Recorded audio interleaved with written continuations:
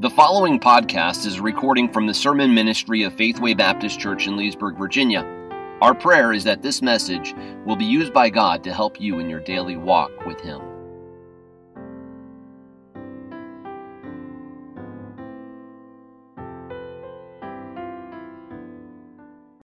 If you have your Bibles this morning with you, if you could take them and turn to the book of Isaiah, please. Isaiah chapter 65 and 66. And we have been going through this book together since, I think it was September when we started. And we are, Lord willing, going to finish this book today. And so it's been a long journey as we've gone through this. Not verse chapter by chapter. We've hit most of the major chapters in this book. And today we're going to pick up where we left off last week in chapter 65 in verses 16 through the end of the chapter, or through the end of chapter 66. And if you were with us last week, we talked a little bit about heaven and we talked about hell. And it's never a comfortable thing for a pastor to get up and say, "Thus saith the Lord." If you don't trust Christ as your Savior, you're going to spend forever in the lake of fire. But it's the truth of God's Word, and God's Word does not change. It is absolute. And so either you believe in absolutes, or if you believe the new absolutes that are taught in our culture today, there is no such thing as truth. Our foundation as a church family and as individuals must be the Word of God. That is the basis for our belief system. And so if you have a struggle with a doctrine that's in the Bible, man, my prayer is that you would talk to God about that and you would search the Scriptures and find out what the Bible has to say. Today is we're talking about heaven and we're going to talk about hell. And it's not an easy thing to talk through, but it's the truth of God's Word. And so my prayer today is if you do not know Jesus Christ as your Savior, that you will call upon the name of the Lord. Last week, a teenage boy put his faith in Christ, trust in Christ after the service. And that was really neat to see that happen. And you know, if you're here and you don't know Christ, today could be the day of salvation for you. If you are a Christian, and as we sang all of these songs this morning about Christ as our hope and our light in life and death, and hallelujah, what a Savior. And if your heart resonated between you and God this morning, and you know that you're a Christian, there's no doubt in your mind, if you were to die today, you go to heaven. This morning, you're going to see a picture of what life is going to be like under the reign and rule of Jesus Christ, and some of the most incredible chapters in the Bible describing the new kingdom one day. And so this is a really neat passage of Scripture. I can't wait to dig into it together. Isaiah chapter 65, we saw last week and looked at some different passages of Scripture, how the sin of Adam and Eve corrupted everything, right? All the way down to the core of humanity. And from the moment Adam and Eve sinned, it was evident that they were not right with God anymore because they realized that they were naked and without clothes, and they tried to hide themselves in shame before the presence of God. Ultimately, Cain killed Abel. And then the Bible tells us that every man did that which was right in his own eyes, and people did abominable things in the sight of the Lord, and so God had to ultimately bring judgment through Noah. The flood came, the world was destroyed, and not just humans, but every single air-breathing animal was killed except for the two that Noah saved of each kind, due to the fact that humans sinned. The pain-filled existence that you and I live in is a part of the sin culture that was brought on by Adam and Eve. And yet, every single person that has ever lived has longed for a place in which there is a utopia, a place where there is no more sin. The Bible tells us in the book of Ecclesiastes that God has imprinted it on the hearts of man, a desire for eternity. Plato wrote a work called The Republic. It was written 370 BC. It's one of the earliest attempts in literature that we know of to capture the desire for a perfect society, and is considered an early example of a search for a golden age. 150 years prior to the birth of Christ, there was a Greek merchant who wrote a book called The Island of the Sun, in which he describes this utopian island somewhere in the Eastern Sea that is mystical and where there is no death and everything is golden and beautiful. In 421 AD, there was a Chinese writer who wrote a fable called The Peach Blossom Spring, in which a fisherman, he stumbles upon this perfect village while sailing up a river, and the river is surrounded on both sides by peach blossoms. The fisherman discovers this village. He lives in this perfect place for a long time, its friendly inhabitants, and then when he tries to go back home to be with his family, much to his chagrin, he can't find this utopian society once again. He wants to go back to this place. In 1516, Sir Thomas More, he introduced the term utopia to the English language by writing a book of the same name. The term utopia literally means no place. If you look it up in the dictionary, that's what it means. No place. Why? Because there is no such place as utopia. But More was inspired in 1516 to write his book about some island that was in the Caribbean. Remember, Christopher Columbus had just discovered the New World in 1492, or they say he did. I don't know what the truth is anymore. But Christopher Columbus, 1492, 1516, he writes his book Utopia. And that work was later expanded upon by different authors, and Robinson Crusoe, Gulliver's Travels, H.G. Wells wrote several stories about, set on other planets, perfect places. I say all that this morning to say this. There has been a search for all of the humanity, ever since man was created and fell into sin, to explore the cosmos and find this perfect place. As I said, in Ecclesiastes chapter 3 and verse 11, the Bible says that God has set eternity in the hearts of men. But the idea of paradise, a sense of a perfect place that is free from the curse of sin, you and I will never find it. Some people today are looking for it in outer space, right? Someone said, well, you think there's aliens out there? No, I don't. And I could give you a lot of biblical reasons why I don't believe that there is extraterrestrial life out there. But ultimately, the reason why, or ultimately in America, we're going to keep searching. As long as we have money to spend, we'll keep sending all of these radio signals up into outer space looking for artificial or life up there because we think that there might be some perfect utopia out there. We're looking forward to something that's besides this earth. Well, this morning, I'd like to see us, from God's Word, I'd like us to see a perfect world that is beyond our imagination. I'd like to see a vision that Isaiah had of this place that God is going to create one day. If you look at your Bibles, Isaiah 65, and I don't have the words on the screen this morning for the verses, so please open up your Bible, or if you have a phone, pull it out and follow along, because we're going to be reading a lot of text here this morning, and it's very important that you see the words in front of you if you can. In Isaiah chapter 65 and verse number 16, verse 17 rather, for behold, God says, I create new heavens and a new earth, and the former shall not be remembered, nor come into mind. God says there in verse number 17, I am going to create all things new, a new heaven and a new earth. Verse 18, but be ye glad and rejoice for in that which I create. For behold, I create Jerusalem, a rejoicing, and her people a joy. And I will rejoice in Jerusalem and joy in my people. And the voice of weeping shall be no more heard in her, nor the voice of crying. Now, what follows in verses 20 through 25 is not technically a description of the new heavens and the new earth, but it's going to be a description of what we call the millennial kingdom of Jesus Christ. Why? Well, because you'll see in verse number 20 that people will die. Look at verse 20. There shall be no more thence an infant of days, nor an old man that hath not filled his days. For the child shall die 100 years old, but the sinner being 100 years old shall be accursed. Now, this morning, I don't have a ton of time to go into this, but the Bible tells us the timeline of future events. We believe that at any moment the trumpet could sound. 1 Thessalonians chapter 4, 1 Corinthians chapter 15. Any moment, Jesus Christ could return. The trumpet will sound. Those that are saved, we believe, will be caught up together with them in the clouds to meet the Lord in the air. That's what we refer to as the rapture of the church. The church will be caught up together. And then during that time period upon which after the church has been caught away, there will be a 7-year tribulation period upon planet Earth, unlike the world has ever seen before. It'll be a time of pestilence, disease, of war, of famine, of earthquakes. The wrath of God is going to be poured out upon planet Earth. And during the time of the Great Tribulation, the Bible tells us in Revelation that 3/4 of the earth's population will be destroyed. And so let's just say it happens in a few years. We get to that 10 billion mark here in America, or in the world. That means that 2.5 billion people will survive the Great Tribulation. Now, a lot of people will be dead, but a good number of people will still be alive.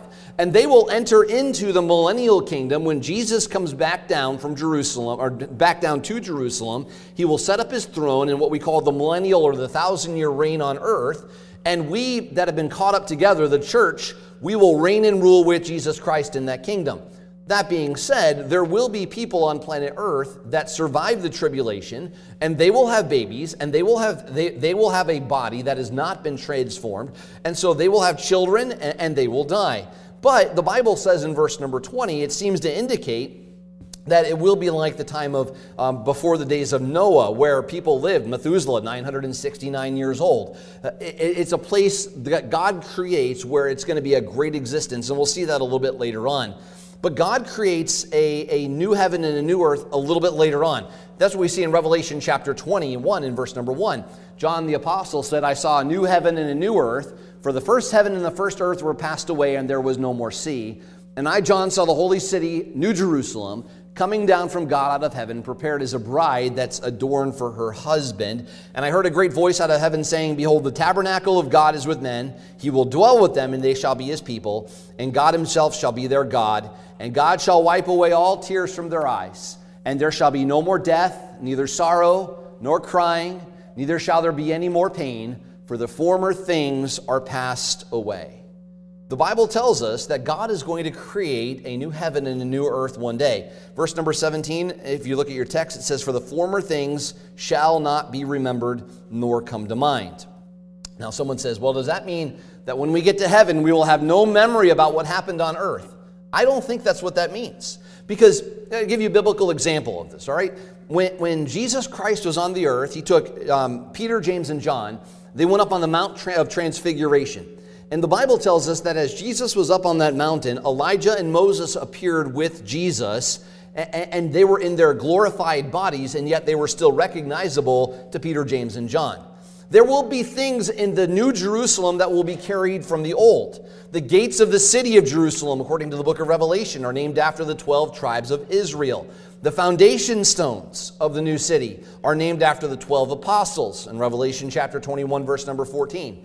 We will remember when we get to heaven. I firmly believe that. However, the memories that we have will no longer cause us pain.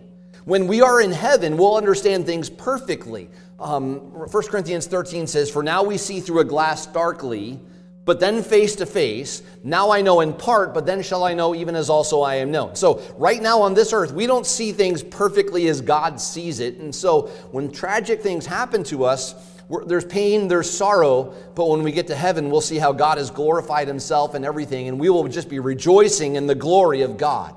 Verse 19, God says, And I will rejoice in Jerusalem and joy in my people. Those are very happy words. Do you get the picture here in your mind of God being happy or somber? If you were just to kind of picture God in your mind, how do you see him? A lot of people see God as a very somber God. Beloved, the Bible says when you get to heaven as a Christian, God will joy over you. Zephaniah 3:17, The Lord thy God is in the midst of the mighty. He will save. He will rejoice over thee with joy. He will rest in his love. He will joy over thee with singing. When you get to heaven one day, what do you think God's going to say? He's saying, it's you, Kurt. He finally made it. Or is he going to say, yeah, my son, my child has finally arrived home. He's here. That's what the Bible says. God is going to rejoice over you when you get to heaven. Verse number 20, the story here continues about the millennial kingdom. It says, the child shall die 100 years old. When Jesus returns, as I mentioned earlier, the millennial kingdom, there will be two types of people who will enter into that kingdom. Those that have returned with Christ in our glorified bodies. If you're saved, the rapture takes place, you have a new body, your glorified body, and you'll never again experience death. And we'll reign with Christ for those 1,000 years. But there will be another type of person who will enter into after the tribulation period.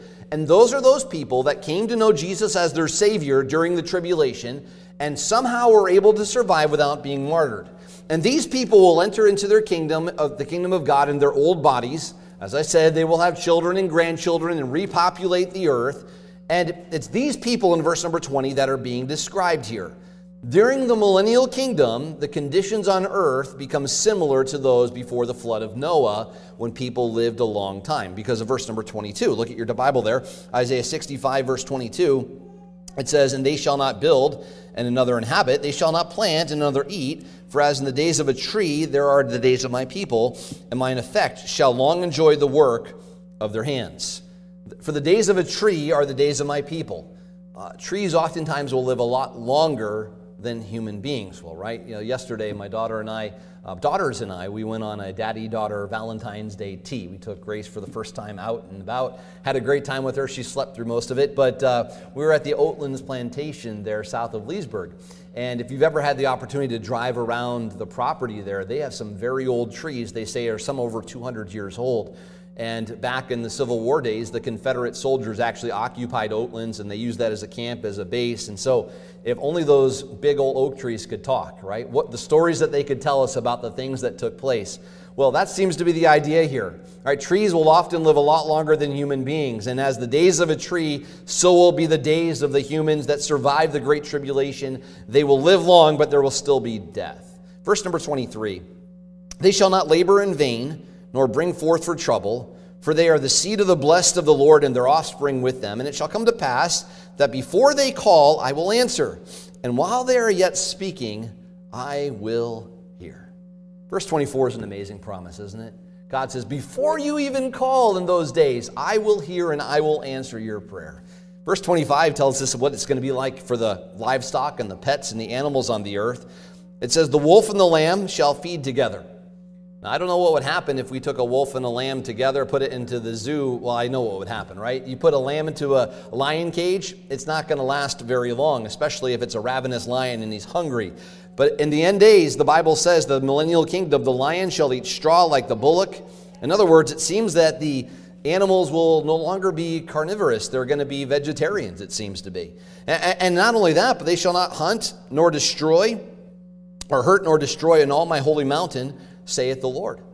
So it's going to be a completely different place here on the earth. The old order of death and sin is going to be replaced with Jesus Christ on his throne. Are you ready for heaven this morning? I know I am. I look at the world around me and I turn on the news. I'm just discouraged and I don't even want to listen to the news, right? I want to just tune out and worship the Lord and sing songs of praise to him because it's just so discouraging when you listen to what's going on in the world. Are you ready for heaven? This is describing what it will be like when Jesus is on the throne in Jerusalem one day. Now, let's look at the last book of this great chapter in the Bible, the book of Isaiah, chapter 66. Look at verses 1 and 2. Thus saith the Lord, the heaven is my throne, and the earth is my footstool. Where is the house that ye built unto me, and where is the place of my rest? That's a powerful verse right there. In the ancient pagan world, they would often build, the cultures of the world would build temples to their deities. I talked about last week. You go to Athens, and you can go to the center of the city, the Acropolis there, and you can see all of these different temples that were built thousands of years ago to all of the different gods that they had in their life. And they would go to those temples and they would worship those false deities there.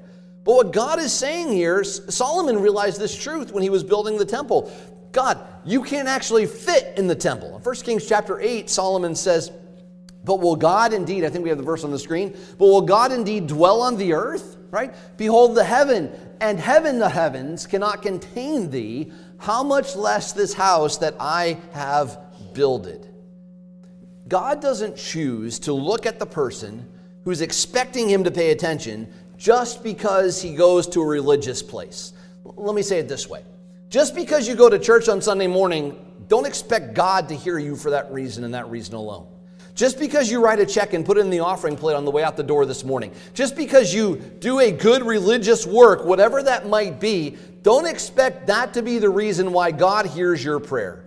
God instead looks at the person who, look at verse number 2, for all those things hath mine hand made, and all those things have been, saith the Lord, but to this man will I look. Who will I hear? Even to him that is poor and of a contrite spirit, and trembleth at my word. God does not look for the Pharisee. God does not look for the religious person. God looks for the person who is poor. The word poor there in the Hebrew means humbled. It means wretched, someone who is needy. It's the person who recognizes that they have a great need for God in their life. The word contrite in that verse, verse 2, means stricken and smitten. So you have the wretched person who realizes how wicked they are, and they are so smitten and stricken by their sin. They're broken over their failings. They realize they have no goodness at all in themselves. And it's that person who calls out to God. That is the person that God will hear.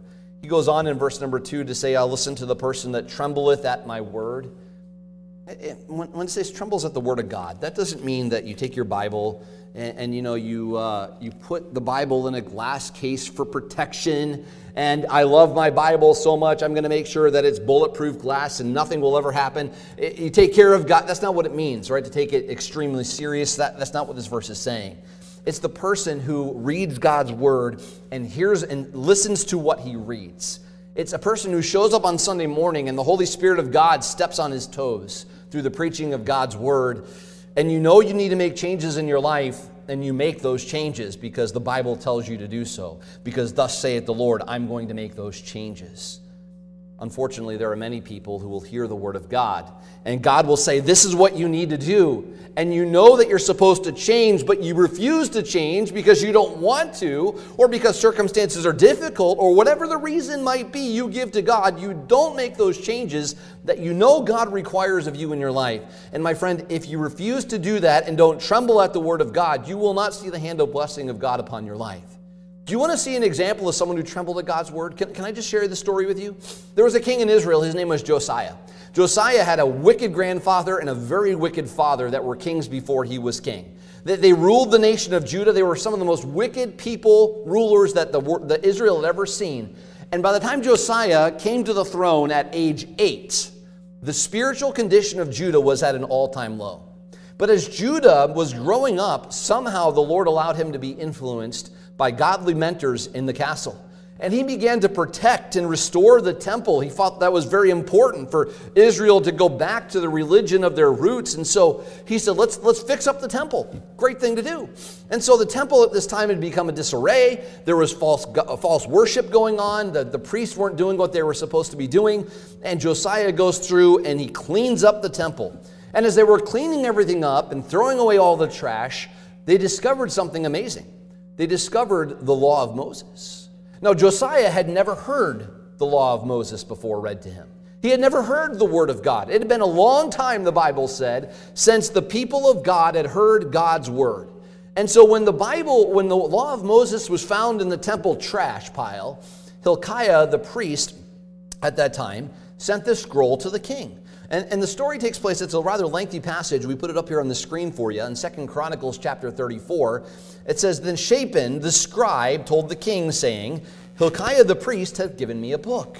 And Shaphan read it before the king. And it came to pass that when the king heard the words of the law, he rent his clothes. That doesn't mean he went out and rented his clothes, that he tore his clothes, all right? He was so moved by what he heard, he tore his clothes in a sign of, I guess it would have been humiliation / abject repentance towards God.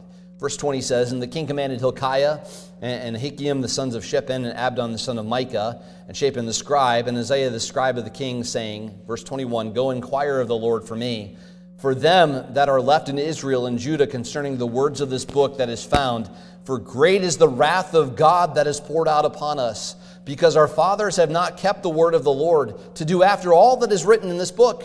And the Bible says Hilkiah and they that of the king had appointed went to Huldah the prophetess, the wife of Shillam, the son of Tikvah, the son of Hashrath, the keeper of the wardrobe. Now she dwelt in Jerusalem at the college, and they spake to her in effect. And she answered them, Thus saith the Lord God of Israel, Tell ye the man that sent you to me, Thus saith the Lord, Behold, I will bring evil upon this place, and upon the inhabitants thereof, even all the curses that are written in the book, which they have read before the king of Judah, because they have forsaken me, and they have burned incense unto other gods, that they might provoke me to anger with all the works of thy hands. Therefore my wrath shall be poured out upon this place, and shall not be quenched. As for the king of Judah, who sent you to inquire of the Lord, that's Josiah, so shall ye say unto him, Thus saith the Lord God of Israel concerning the words that thou hast heard, because thine heart was tender, and thou didst humble thyself before God when thou heardest his words against this place, and against the inhabitants thereof, and humblest thyself before me, and didst rend thy clothes and weep before me, I have even heard thee also, saith the Lord. Behold, I will gather to thee thy fathers, and thou shalt be gathered in thy grave in peace. Neither shall thine eyes see all the evil that I shall bring on this place and upon the inhabitants of the same. So they brought the word to the king. They brought the king the word again. Josiah was a man who trembled at God's word. When Josiah, for the first time in his life, he saw God's word, he began to realize just how far the nation of Israel had transgressed against Almighty God. And you read the story, And you find that Josiah continues on there in 2 Chronicles, and he gets extremely serious about following the things of God's word. And he stops all of the junk that had been going on in the nation, all the idol worship, and he turns the people of God once again to Jehovah. He says, look, I may not be able to completely correct the direction the ship is going in, but we're going to slowly try to correct it and bring it right into alignment with the principles of the Bible, of the law of Moses. And that's what he did. That is a man who trembles at the fear of God, at the word of God. My friend, when you read the Bible, God speaks to you. When you hear it preached, when you hear it taught, and God says you need to make changes in your life, do you make those changes? Do you tremble at the word of God, or do you just go on your merry way? I've been doing this my entire life. I'm just going to keep going on. Do you make the changes that God wants you to make? My friend, choose God's way. Look at verses 3 and 4. It goes on and says, there, he that killeth an ox as if he slew a man, he that sacrifices a lamb as if he cut off a dog's neck, he that offereth an oblation as he offers swine's blood. Now, verse 3 is describing the various sacrifices that people would make who were supposedly coming to the temple to worship the Lord, but they were making sacrifices that God does not like. These were heathen ways to make sacrifices. Blessed as if he blessed an idol, yea, they have chosen their own ways, and their soul delighteth in their abominations. Verse 4, I will also choose their delusions and bring their feet upon them, because when I called, none did answer. When I spake, they did not hear, but when they did evil before mine eyes and chose that in which I am delighted not. So verses 3 and 4, there were people who did not tremble at the word of God. Instead of not trembling and honoring God and obeying him, they chose to go their own direction. When sacrifice is made for the wrong reasons, when sacrifice isn't something that God likes, it becomes something that God hates. Here in verses 3 and 4 is a picture of people who wanted their religion to take care of the God thing in their life. And I'm trying to be as diplomatic as I can there, okay? They wanted just to appease God, and every one of us knows that there's a creator, there's someone that's out there that made the world, and whether you're an atheist, an agnostic, a Hindu, a Muslim, a Christian, whatever it is, you know that there is a creator deep down inside, and you want to do something. And so if you're the atheist agnostic, you're going to take care of Mother Earth because you feel like you need to do something good to try to appease whatever karma is out there in the universe. If you're a Christian, you want to worship and you want to serve God because you know that there is a God. And here are the people of Israel in verses 3 and 4 who wanted their religion to take care of this obligation, this God thing obligation in their life, but they had no real intention of paying attention to what God wanted them to do. Instead, they wanted to do things their way. When you and I come to God, listen, it's so important that we remember you come to God on His terms and not my terms. Some people will come to church on a Sunday morning because they feel guilty about something they did in their previous life. And they want to come and do the religious things because that might help them not feel so guilty. They may put money in the offering plate and they say, well, maybe if I, give God a little tip, then maybe He won't punish me. If I pay Him money, if I bribe God, as if you could do that. Some people think, well, if I read my Bible and I pray, that's a way I can appease God. But they really have no intention of turning from their sins. Beloved, God wants your heart. He wants a personal relationship with you. If you're reading your Bible out of fear, if you're reading your Bible because you don't want God to judge you, that's the wrong reason to read your Bible. If you're at church this morning because you're fearing the wrath of God upon your life because you messed up this past week, listen, that's not the reason to come to church. God wants you to change your ways and He wants you to repent. He wants you to turn from your sins so He can have an intimate, personal relationship with you. Are you willing to do that this morning and tremble at the fear of God? Look at verse number 5. God continues here. Hear the word of the Lord, ye that tremble at His word. All right? So what a contrast. In verse 2, God says, I'll listen to he that trembles at the word. Verses 3 and 4, it gives an example of someone that doesn't tremble. But verses 5 through 8, here are the people that tremble at the word of God. Hear the word of the Lord, ye that tremble at His word, your brethren that hated you, that cast you out for my name's sake. But He shall appear to your joy, and they shall be ashamed.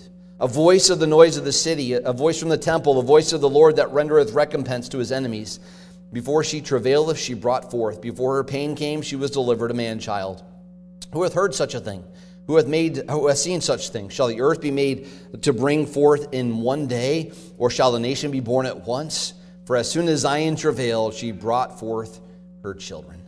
Now, there's a lot that we could unpack there this morning. For sake of time, we're not going to. But God basically says, listen, there is coming a day, a new kingdom will appear on this earth, and Jesus will return, and with labor and travail, God will bring forth that kingdom. God will finish that which he starts. Look at verse number 9. Shall I bring to birth and not bring forth? Cause to bring forth, saith the Lord. Shall I cause to bring forth and shut the womb, saith my God? Beloved, God doesn't start a work that he does not intend to finish. You're here this morning and you're a Christian. So I remember when I trusted Christ as my Savior. I know if I die today, I go to heaven. But I feel so far from God. I feel like it's been a long time since I had a real, true relationship with God. Listen, it's not God that's moved, it's you that's moved. And God fully intends to finish that which he started. Philippians 1:6 says, being confident of this very thing, that he which hath begun, past tense, God began in the past, a good work in you, will, present tense, perform it, future, until the day of Jesus Christ. Your relationship with Jesus is past, present, future. You're saved, he's working on you, and he will keep working on you. He will finish what he starts. For some individuals here today, maybe it's a desire to be freed from a specific sin or sins that you struggle with. For others, maybe God has placed a calling upon your life and you feel, I know God's called me to serve him and I want to serve him, but I just don't know how I don't know how it's going to happen. I want to serve him. I can remember when I was a teenager, I went to the Wilds Christian Camp as a junior, and at the end of the week, I felt like God was calling me into the ministry. And we had a long trip home from North Carolina, came through Virginia all the way up to New Hampshire. And I remember talking to my youth pastor in the front seat of the 15-passenger van as we were driving home, and I told him what the Lord had done in my heart that week.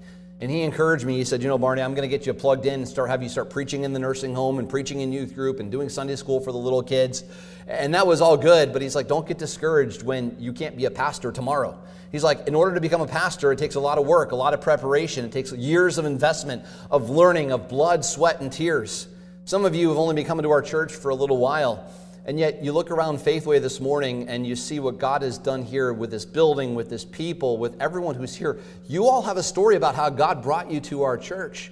And it's through a lot of blood, sweat, and tears that God's people have built the church, that God has built the church. And so you can easily get discouraged when you don't see the response that you want right away in your life. When God says, no, I don't want to answer the prayer that you have in your way. I'm calling on you to be patient, to wait on me. And what may seem like a detour, it may seem like a long way off, don't make a mistake this morning of thinking that God has forgotten about you or he's abandoned you. God is at work in your life. Continue on there in verse number 10. God says, rejoice with Jerusalem and be glad with her, all ye that love her, and rejoice for joy with her, all ye that mourn for her, that ye may suck, be satisfied with the breast of her consolations, that ye may milk out and be delighted with the abundance of her glory. For thus saith the Lord, behold, I will extend peace to her like a river.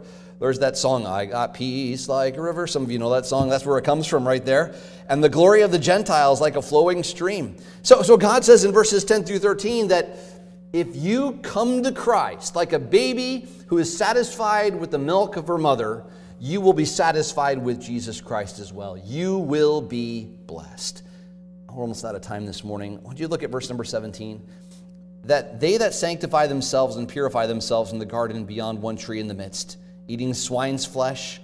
Now, those of you who know the Bible and you know Jewish law, you know the Jews were not allowed to eat swine's flesh, right? It's just the Jewish people, God says, thou shalt not. By the way, the Bible doesn't tell the church, thou shalt not eat swine's flesh. That's why we have men's breakfast with bacon. Lots and lots and lots of bacon, because the Jewish people were not under the law, we're under grace. And so we praise the Lord for that. But the people were making an abomination sacrifices here. They were thinking that they could sanctify themselves by doing these hypocritical displays of religion, only they turn around, they disobey the Lord. And those who are outright pagans, God says at the end of verse number 17, they shall be consumed together, saith the Lord. The people who are hypocrites, they're going to be destroyed by God. I hate to say this, but there are probably in the church our size, there's probably at least someone who's a hypocrite. Someone who will come and stand before God one day and say, Lord, in your name I did wonderful things. In your name I changed light bulbs. In your name I swept the floor. In your name I preached. In your name I taught. In your name I did all these things for your kingdom. And yet God will look at you and say, depart from me, for I never knew you. In other words, I never had a personal relationship with you.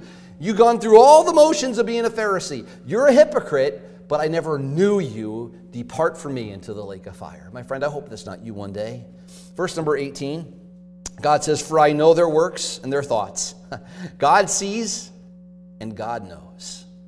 A couple of weeks ago, one of my kids asked me about lie detectors. How does that work, Dad? I don't know. I'm not that geeky side of things, so I'm not exactly sure. I just know that they're not admissible in court. And so there's a podcast that the kids and I will listen to sometimes. It's called Stuff You Should Know, and put in a shameless plug for it. Most of the time it's pretty good. And so anyways, it's about how things work. And so I looked it up and we found the podcast about lie detectors. And so we start listening to it as we're driving down the road. And we actually learned some pretty cool things about lie detectors. And yes, they're not only are they not admissible in court, but did you realize that some people are very good liars? And they are able to trick the lie detectors. And there are some people, actually, I know an individual that had a very high-strung nervous system, and every time he would sit down to take his polygraph, he would fail the lie detector, not because he was a liar, not because he was a horrible criminal, but just because his physiological nature, the way that he was wired by God. So they're definitely not foolproof. And you look at the world out there, and there's really no way that, I know AI and different things are trying to read people's minds and hack into the brain, but there's really only one person who sees and knows everything that you're thinking, and that is God himself. Thou, God, seest me. Beloved, you can't hide from God. You say, well, if I have to thank God for the broccoli at dinner, does God know that I'm lying? Yes, he does. All right? So just be careful about that. Verse number 19, it says, and I will send a sign among them, and I will send those that escape of them to the nations, to Tarshish and Pul and Lud and draw the bow, to Tubal and Javan, to the isles afar, that have not heard my fame. It seems to say that during the millennial kingdom, there in verse number 19, there's going to be some sort of missionary activity going on to the children and grandchildren of those that have survived the great tribulation that do not know the Lord. In verse number 20, I want to draw your attention to one phrase. And they shall bring all your brethren for an offering unto the Lord. They shall bring all your brethren for an offering unto the Lord. Now, what does that mean? Let's say that you have someone who doesn't know Jesus Christ as their Savior. They're lost. And you share the gospel with them. Oftentimes, we'll use the phrase in our Christian vernacular, I was able to help lead them to Christ. Now, you didn't save them, but as a friend, like, the disciples, Peter brought John, I think it's who it was. Peter brought Andrew to Christ. He led them to Christ. That's kind of where we get the idea there. Well, in the millennial kingdom, you will literally be able to lead someone to Christ because Jesus will be on his throne in Jerusalem. Verse 22, one phrase there, and so shall your seed and your name remain. God is talking to the Jewish people there. God is not finished with the Jews. Heaven is forever, and so are the Jewish people. Verse 23, the phrase there that I wanted to point out is, so shall all flesh come to worship before me, saith the Lord. Now this morning we sang some songs together, and I just absolutely love it when our church family in harmony and unison sings praises to God. It was amazing this morning. But worship is not just singing songs. I think some people don't quite get what worship truly is. Worship is about drawing near to God. It's about giving him all of your love and all of your adoration, all the praise that he deserves in his life. That's what worship is. I personally have a hard time imagining how a marriage could survive when there is not a great love that is cultivated between a husband and a wife. Now, I was blessed to grow up in a home where my mom and dad loved each other, and even 40 years later, their love is just as strong as ever. My wife and I do our best to try to keep our love fervent and strong. Even 2 weeks after our little baby was born, we kicked Emma out of the house last night, and we sent her over to the neighbors. Baby was sleeping, and we had a candlelight dinner at our house, right? Why? Because we want to keep that love fervent and strong. We want to date each other and spend time together. And even though we may not be able to go out to a restaurant because we have to feed the baby all the time, we're still going to do what it takes to spend time together. In that same way that I pursue my wife and I date my wife after we've been married for 19 years, God wants you to pursue him, and God will pursue you. He wants his relationship with you to be like that of a good marriage. There ought to be closeness. There ought to be a sharing between a husband and a wife, and there ought to be a sharing between God and you. That's what takes place in a worship service on Sunday morning. It's not just a song service, and then we have the preaching, and then we're dismissed and we go home. No, it's a time in which you pour out your heart to God. It's a time for you to express your love for him. Friend, do you know what it's like to worship God in spirit and in truth? Verse 24 tells us there, what a way to end the book of Isaiah, by the way. Look at this verse. I mean, if you were Isaiah, would you pick this way to end the book? I don't think I would, but this is the way God ends it. And they shall go forth and look upon the carcasses of men that have transgressed against me, for their worm shall not die, neither shall their fire be quenched, and they shall be abhorring unto all flesh. In other words, the people of Israel, or the people of God in the millennial kingdom, will walk outside of the city walls and they will see bodies of dead animals and criminals and people who have rejected God. It's going to be, in Jerusalem's day, there was the valley of Gehenna. It was the valley right outside the Dung gate, D-U-N-G gate. There was the valley that would constantly, there was a fire that was burning. Israel, all of Jerusalem would take their trash out the Dung gate, and there would be a perpetual fire burning outside the city walls. And if the wind was blowing the wrong direction in Jerusalem, all of the city of Jerusalem would smell the refuse, the trash that was being burned. And so this is a very vivid picture. Everyone in Isaiah's day knew exactly what God was talking about. Isaiah is describing the reality of hell forever and ever and ever. My friend, 4 things about hell. Number 1, hell is terrible. The Bible says, Jesus said that there shall be weeping and gnashing of teeth. Someone says, well, hell is not a real place. Yes, it is. Hell is terrible. Hell is forever. The Bible tells us that hell is a place where the worm dieth not, neither is the fire quenched. Some groups, like the Jehovah's Witnesses, will teach a doctrine called annihilation of the soul, that there is, once you die, that's it. That's the punishment that you'll get. I wish I could say that this morning, but that's not what the Bible says. Hell is forever, and you don't want anyone to go there.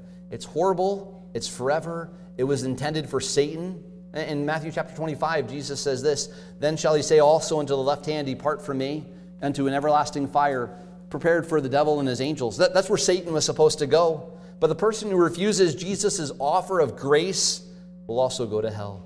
But the 4th thing you need to know about hell, and this is the most important thing, is that God paid the perfect price for you to get out of hell. Jesus died on the cross. He took upon himself the penalty that should have been yours. And if you're willing to turn from your sins and ask God to help you and trust him for your salvation, trust him to forgive you of your sins, you can be saved from hell. This morning, if you're not saved, would you open up your heart to him? The final outcome, it's going to be one of 2 places, either heaven or hell. Eternal worship or eternal punishment. Where will you be spending eternity? Let's pray. Father, I thank you for this passage of Scripture and this warning that we see, but also, Lord, the promise of an amazing place that you've created for those that trust you and know you. And Lord, as we long for that place of utopia, that place where Jesus Christ reigns and rules, where there is no more death and no more sorrow and no more pain, we also, Lord, realize there are people all around us, and maybe even someone sitting around us this morning who is not prepared to enter into heaven because of the sin in their life. Oh, Father, I pray today that they would know in their heart that hell is horrible, it's terrible, it's a place created for the devil and his angels, but Lord, that you gave us a way to avoid eternal punishment, that we might have eternal life. Lord, if someone here today does not know you as their Savior, I pray right now that they would call out to you in their heart, that they would ask you to save them from their sins. And Lord, the cry of a person who wants to repent of their sin is a cry that you will hear and you will answer. And so I pray that they would do that today. This is Pastor Barney Schwenke from Faithway Baptist Church in Leesburg, Virginia. Thank you so much for taking the time today to listen to the sermon podcast. If there's any way that we can help you in your journey with God, please reach out to us. You can find more information on how to contact us at our website, faithwaybaptistchurch.com. May God continue to bless you as you seek to